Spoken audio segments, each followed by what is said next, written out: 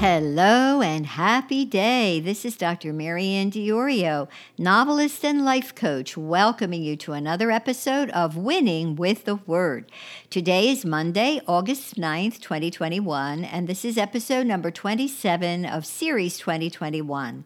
This episode is titled Truth and Love, Inseparable Twins.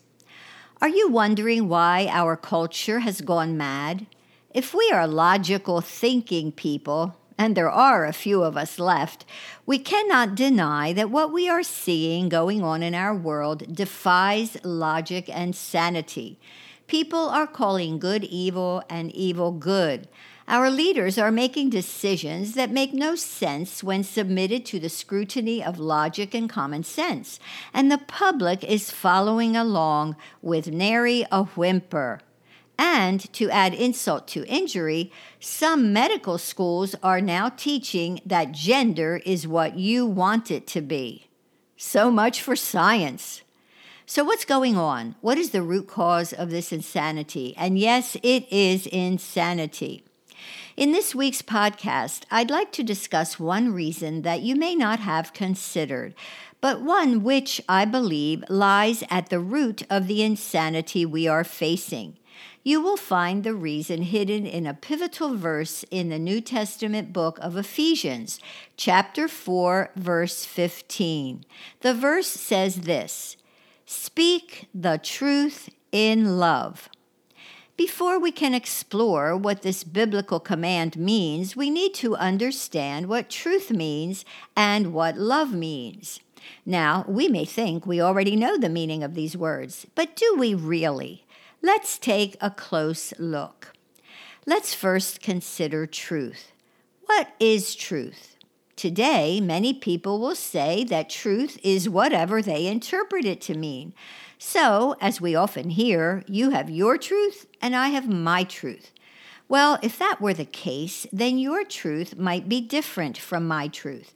So let's say your truth is that there is no God, and my truth is that there is. Logically speaking, both of us cannot be right. Logic dictates that one of us be right and one of us be wrong. But the problem today is that logic has been thrown out the window, and in its place has come delusion, strong delusion, just as the Bible prophesied in 2 Thessalonians chapter 2, verse 11, and I quote, "And for this reason, God will send them strong delusion that they should believe the lie." End of quote. Delusion says that both of us can be right at the same time. In other words, delusion says that there is a God and there is no God both at the same time, depending on what you believe. Delusion says that good is evil and evil good. Delusion also says that a person can have male chromosomes yet be a woman and vice versa. Again, depending on what you decide. This kind of thinking is called relativism. It is based solely on the individual's standard of measurement, not on an objective external standard of measurement. Imagine trying to build a house when one carpenter on the building team says that a foot is 12 inches long and another says that a foot is 18 inches long. This is what relativism looks like on a practical level.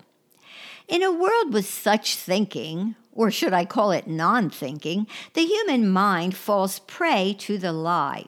This is exactly what Jesus said would happen when people turn away from God. They would no longer be able to think straight. Romans chapter 1, verse 28 points this out. Quote, "Furthermore, since they did not see fit to acknowledge God, he gave them up to a depraved mind." End of quote. So, what has happened in our culture is that people have turned away from God. And because they have turned away from God, God has kept his promise to turn their minds over to delusion. This is the reason that people can no longer think straight. They have turned away from God. So, why does turning away from God result in delusion? because God is truth. And when we turn away from truth, there is nothing left but delusion. Now, let's move on to our second word in the verse, the word love. Speak the truth in love. Now that we've established that God is truth and that the mind cannot think logically without God, we learn from our verse in Ephesians chapter 4, verse 15, that love must accompany truth in order for truth to be effective in a person's life. In other words, we can tell people the truth, but if we don't tell it in love, they will not receive it. So then, what is love? Love is considering a person's highest good when relating to that person. So when I tell people about Jesus, I am telling them because I desire their highest good. In other words, I am loving them. Without love, people are suspicious of truth. This is the reason the church has failed so miserably in regard to social sin. We have spoken the truth, but we have not spoken it in love. We have spoken it in self-righteousness. On the other hand, there are other voices in the church that are proclaiming love, but are proclaiming it without truth. Such voices condone sin in the name of love. But love, separated from truth, leads only to deception. The church today has separated the concept of truth from the concept of love. Yet the Bible clearly teaches that truth and love go hand in hand. You cannot have one without the other. They are inseparable. If we speak truth without love, we end up in legalism. If we speak love without truth, we end up in license. This is what has happened to the church today. Some of us are preaching a gospel of truth that does not include love. We shove the gospel down people's throats. We grow angry, self-righteous, judgmental, and condemnatory toward the lost without being motivated by the love that is required when speaking truth. Others of us are preaching love without truth. We elevate the warm fuzzies and the blind acceptance of sin while neglecting to anchor our teachings in the Bible, which is truth. We talk about including everyone in God's family, but we never mention the need for repentance, without which God will not include anyone in his family. The result of preaching love without truth is the acceptance of blatant sin by certain elements of the church. We are preaching a gospel of love that is not based on truth. It is a gospel of hyper grace where we emphasize the love of God without the judgment of God. We see this in the apostate church that is now condoning aberrant lifestyles, saying that if we love, we will accept any behavior. This is a perversion of truth.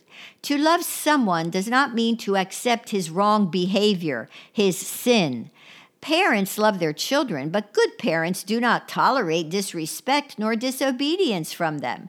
As the saying goes, we must love the sinner, but hate the sin.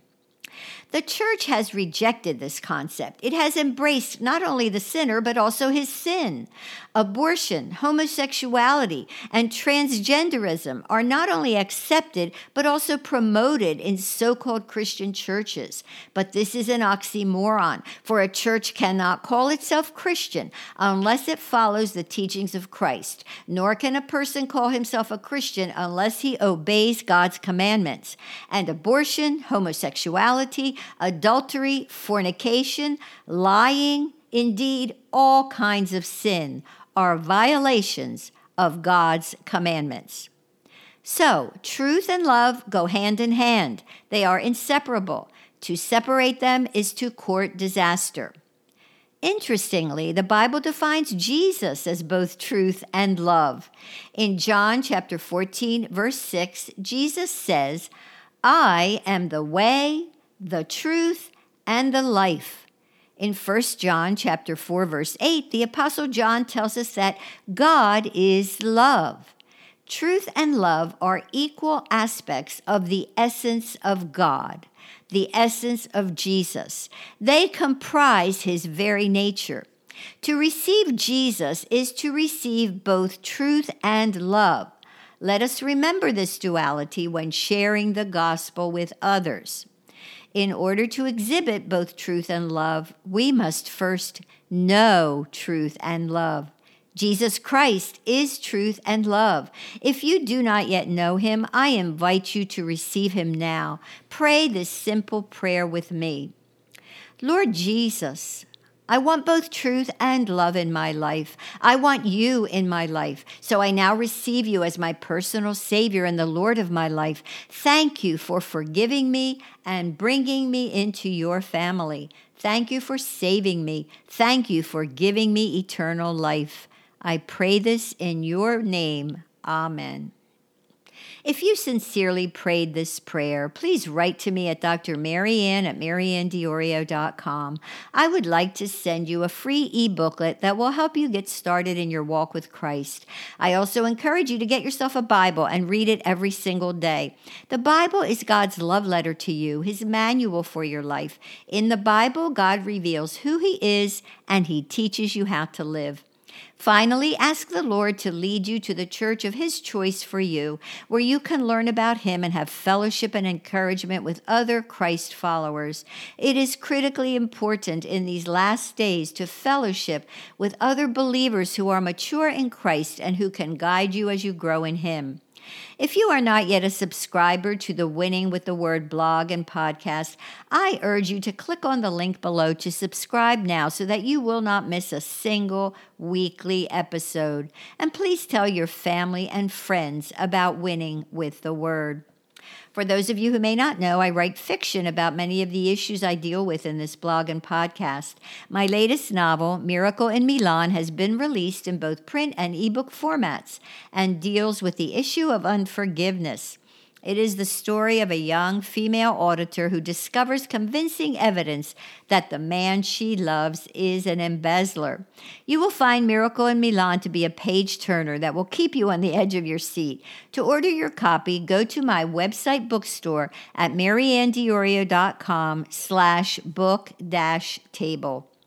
This podcast is funded by listeners like you. If you have been blessed by Winning with the Word, please consider becoming one of my special patrons on patreon.com. For only $1, $3, or $5 a month, you can help me proclaim the gospel of Jesus Christ throughout the world. Winning with the Word now reaches 55 countries on 6 continents by God's grace because of the faithful support of my patrons.